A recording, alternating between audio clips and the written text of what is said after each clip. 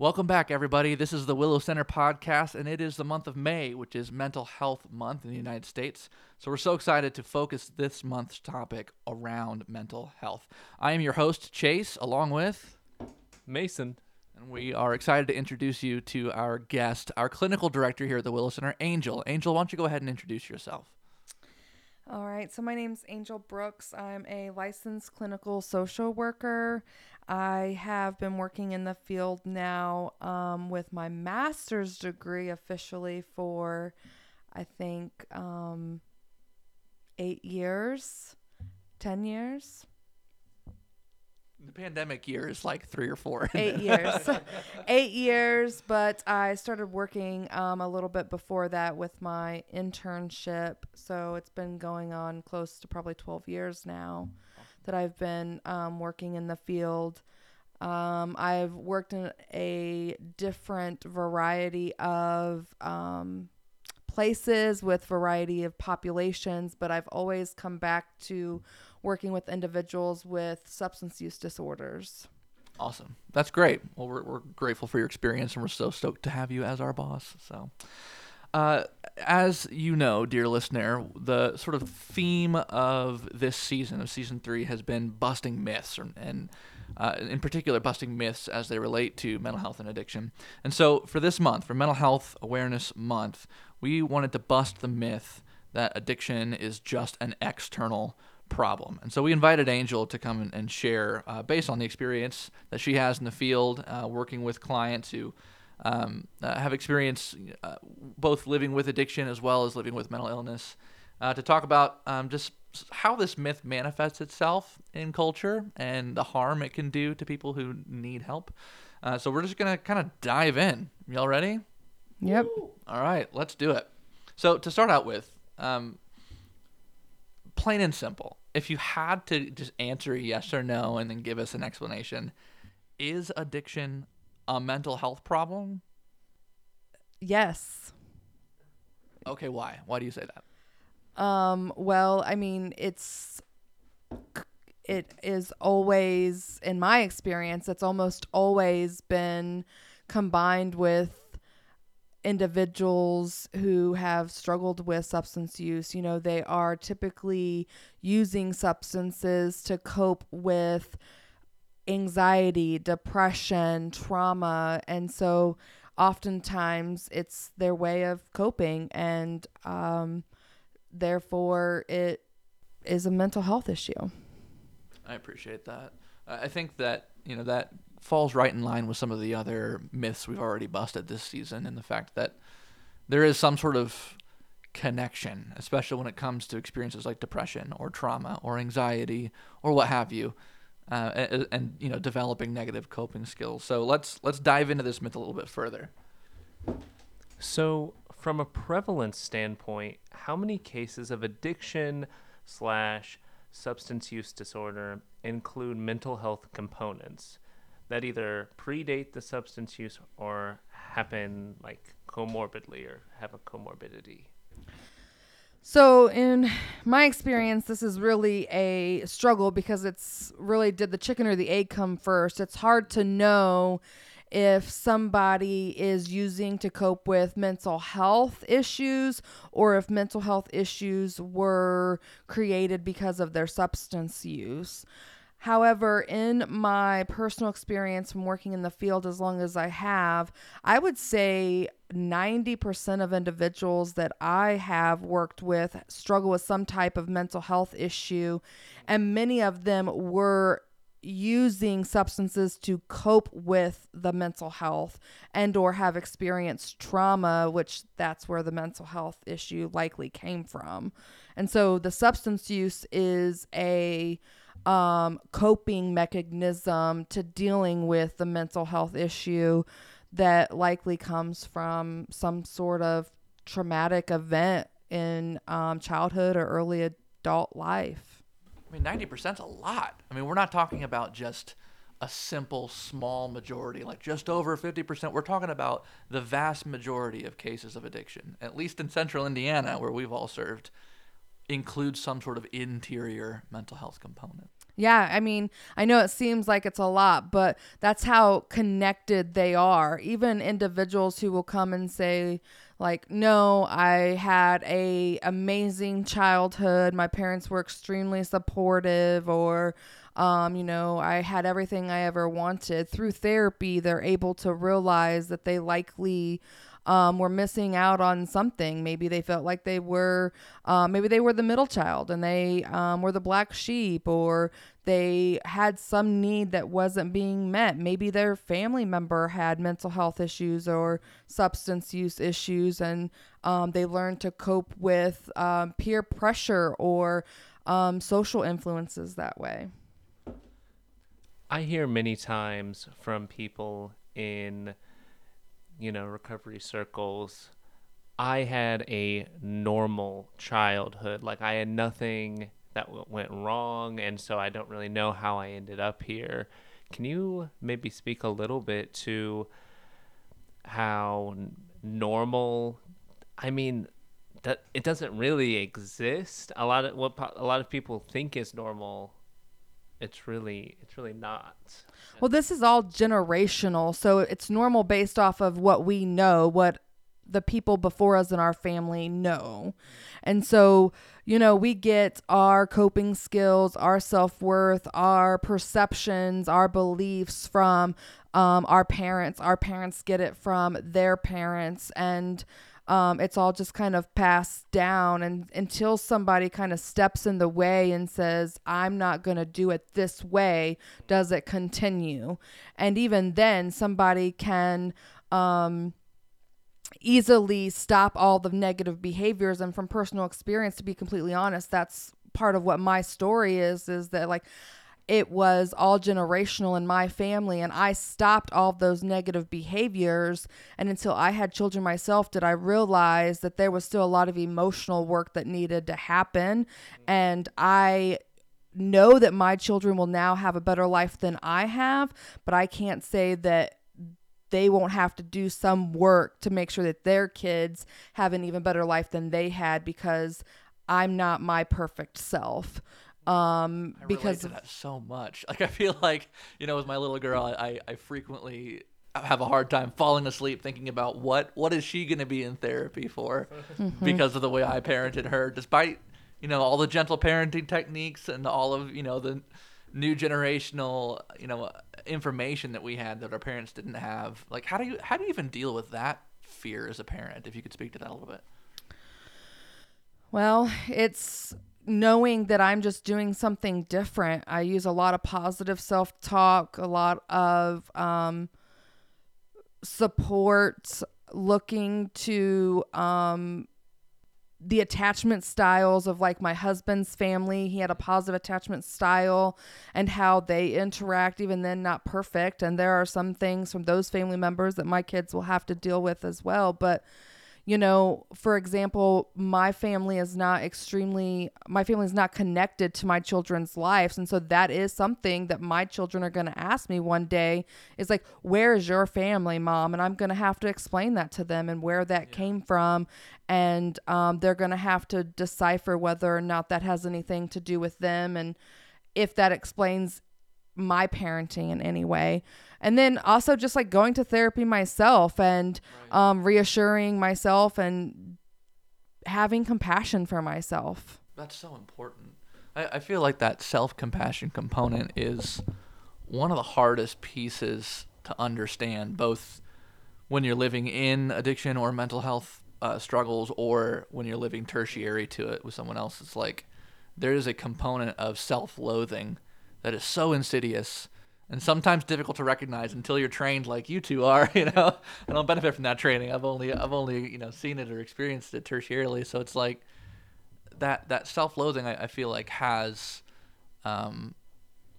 it has some sort of component that is not only generational but also, like, biochemical to it. And I'm really curious how it ties into, like, what's happening inside your skull, what's happening, like, in your brain when you are in active addiction, whether or not it's comorbid with depression or anxiety or some other mental health struggles. But, like we already established, it likely is. Like, what's happening in the brain? Yeah, so I actually talked about this with a client earlier this week, and the fact of like every individual that I've ever met that's had a substance use disorder and engaged in the cycle of insanity when it comes to using a substance has engaged in self-pity to an extreme at some point. I think that there is a fine line between what is okay and what is not. Are there days that I self-loathe and self-pity and yet I don't engage in excessive substance use? Yeah, there are. And that's easy, but it's how long do we stay there that really matters. You know, so many people in active addiction and with a substance use diagnosis, they will use something negative that happened to them in their life as a reason to use a substance, likely negative impacts or trauma that's created some depression in the brain. When you're experiencing depression, you have a decrease of serotonin and dopamine. And so if you use a substance, we'll say alcohol, for instance, it floods the brain with dopamine and serotonin, and you experience a temporary relief and pleasure. It helps you to relax, and oftentimes some people will drink to the point that they forget the problem that it was that they were drinking about. But that creates more problems. Many people will wake up in jail because they've received a DUI, or they end up with divorced because they've done something to an extreme with their partner, and then they will drink because they're divorced and they're lonely, and they stay there, and then they have another negative impact, and their relationship with their children suffers. And then now, I don't have a relationship with my children, so now I'm going to drink because my children don't love me, and I'm single, and now it struggles with my job. And so it just keeps struggling versus saying to yourself, yeah, I got a divorce, but this is an opportunity for me to learn more about myself and figure out what I can do in my next marriage or in my next relationship to be a different person, to something different to bring to the table. And so it's definitely a cycle of insanity, but often a lot of it is pleasure seeking and the relief that the substance gives us from the spike of serotonin and dopamine in the brain that we are missing either chemically from genetics and or that maybe we've turned off due to trauma. I want to make sure that I have this right. It feels like you broke that up into two pieces. There is this, thought disease, if you will, of this thinking of self-pity and just ruminating on all of the genuinely bad things that happen. But when something bad happens, you don't have to let it take over your mind all day, every day, right? You can, and then, so there's this self-growth component and a component of dopamine and like that feel-good chemical. And some people don't have genuine issues that need medication for it, or, they need to find healthy ways to find dopamine and serotonin, maybe through exercise or journaling or whatever that happens to be. Is that the breakdown you were trying to give? Right. Yeah. And so, like the ruminating can be either over past experiences, which I like to describe as what leads to depression. When we ruminate over past life experiences, that's often depression. Whereas if we're ruminating over possible situations in the future is anxiety. And to calm that down, people, for either one of those, people will use a substance. People that have a lot of anxiety often will try to use some type of depressant like alcohol or cannabis, whereas people who maybe want to feel better and or more upbeat might use a stimulant such as cocaine. So it's very different in what it is that they're seeking, but really it's this numbness, the sense of pleasure that's instant that they feel when they use a substance versus trying to problem solve and work through all of the mess that life brings everybody every single day. And so ultimately that substance use leads to both exterior problems in exacerbated ways as well as increased interior problems by setting up that tolerance and then eventually chemical dependence. Like it is both. It's not just outside. It's not just like bad behavior like sometimes addiction is portrayed. Like there's legitimate both biological and thought-based like things, like pathways being set up and supported here by substance use. Yeah, absolutely. The brain starts to crave the substance over a certain period of time, which is the piece that's uncontrollable, where the disease aspect starts to come in. The cravings are created by obsessive thoughts, right? But a lot of it starts by the seeking of relief for many people. Right. But due to mental health issues, the thing is that using that substance almost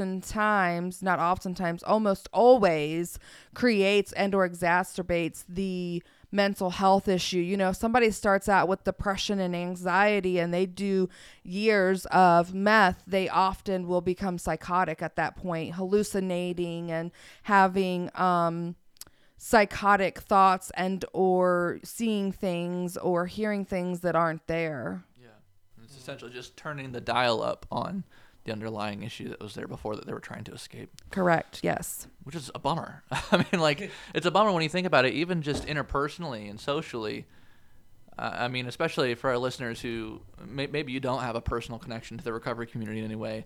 Maybe it's even you find yourself having a hard time empathizing with the issue. Like, I want you to make sure you hear Angel's words just then. It is not just necessarily seeking, the pleasure. Like it is a seeking of relief, and I feel like that's a really human element that all of us can relate to because we all have certain types of struggles in our life and griefs and losses and traumas that we are seeking relief from. It's a matter of are we equipped to deal with them in healthy ways? And it almost sounds like. Or from what I've heard from people in the recovery community, it starts off, using what people coin as a lighter substance, and like alcohol or cannabis, which can still have devastating effects. But it starts off with that seeking a mental relief, maybe on the weekends, and then through years and years of reinforcing it, then you get into withdrawal, and so then you're like you are seeking physical relief at some point as right. well as mental relief, all from a substance that is just it's giving you false promises the whole way. Yeah, absolutely. And I've never met somebody who's woke up and said, like, I intended to be addicted to alcohol today. Almost everybody will tell you that it started out as a temporary relief, a long day or hard day from work, a fight with a partner, or financial stress, and that this just helped them to unwind. It helped them to go to sleep. It helps their mind to stop racing, and they realize that it works. But the fact that it starts to build tolerance and you need more and more of the substance to be able to experience the same effect, the body starts to depend on it for the dopamine and serotonin. And if you don't give the body that, then it will experience physical withdrawals. And some substances, the withdrawals can be fatal.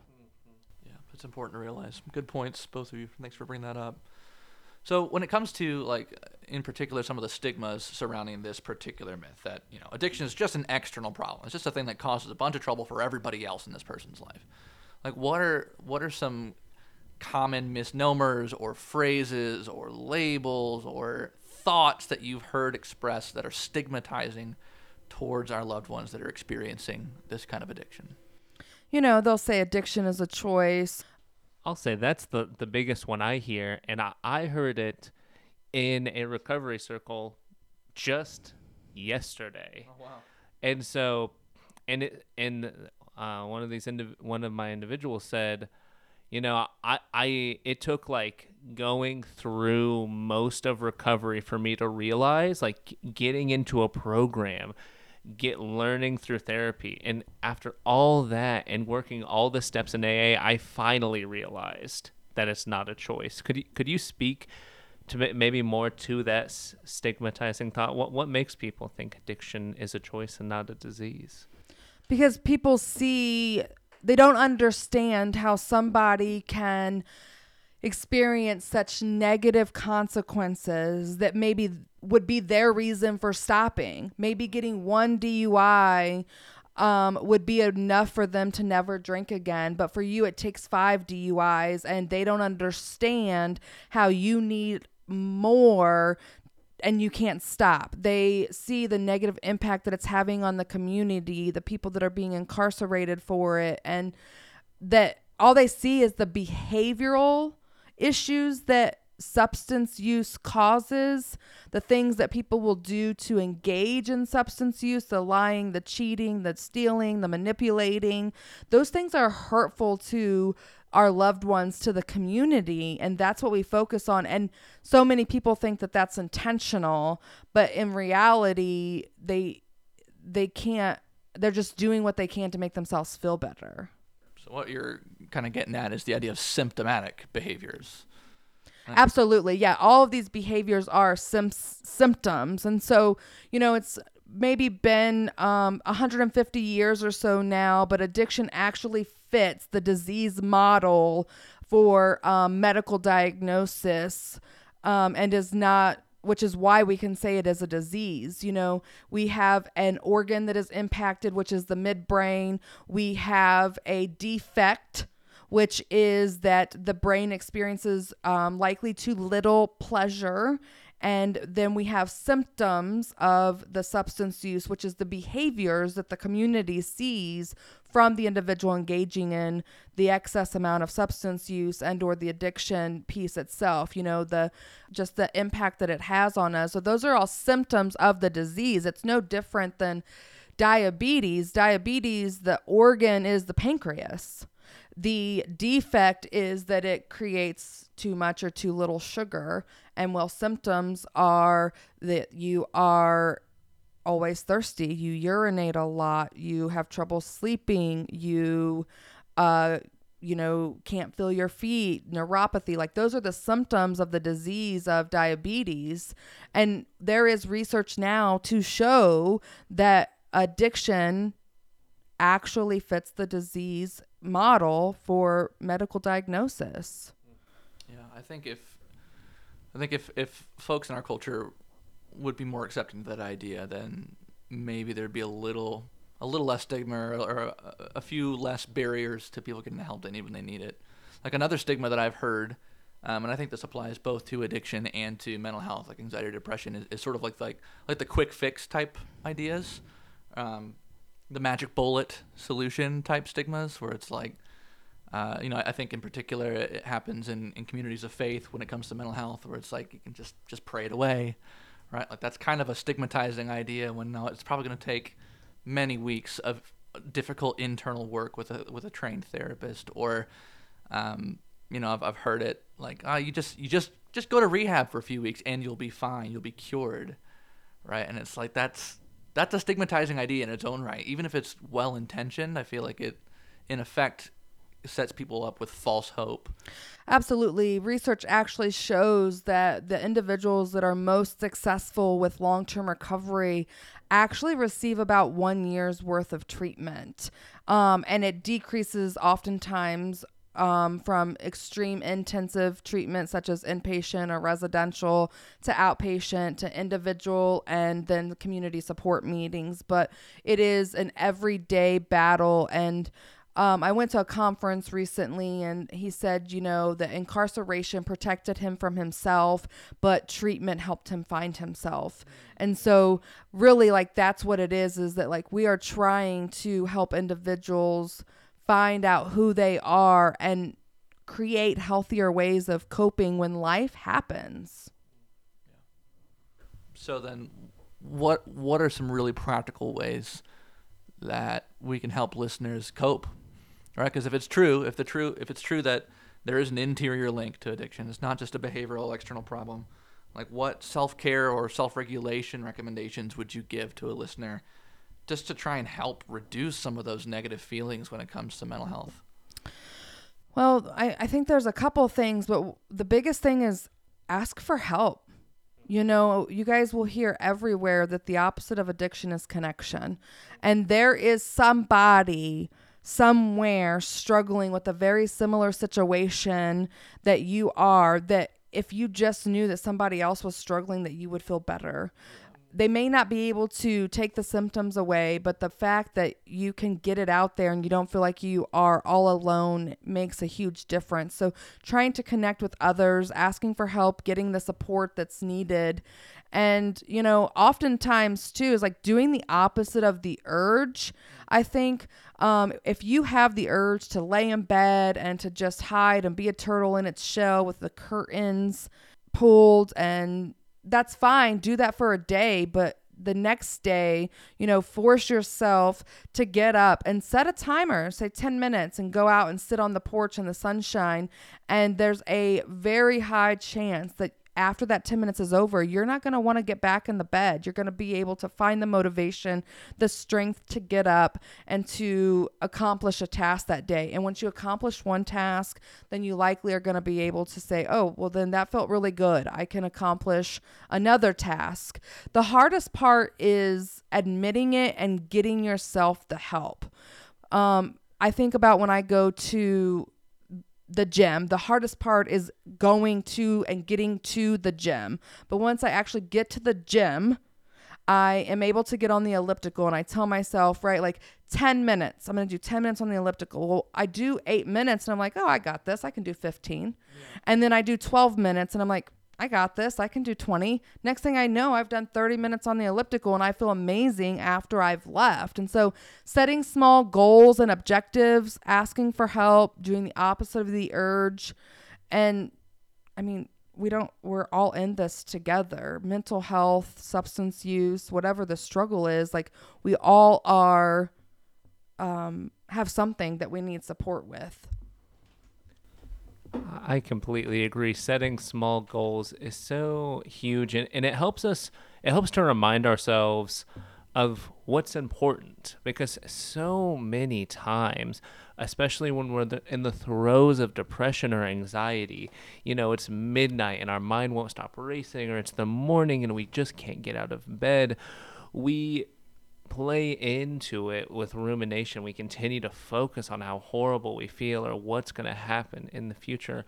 And so having small goals and learning to trust ourselves a little bit, trusting that, okay, I can get out of bed, and trusting I can reach out for help, and finding those people and those activities that help us feel good, whether that's working out, texting a friend, or, you know, prayer or meditation, you know, and I think that's maybe the hardest place is just starting and finding those activities for a lot of people. Right. Yeah. And it is, right, just coming up with something, because the easier thing to do is just reach for what's worked.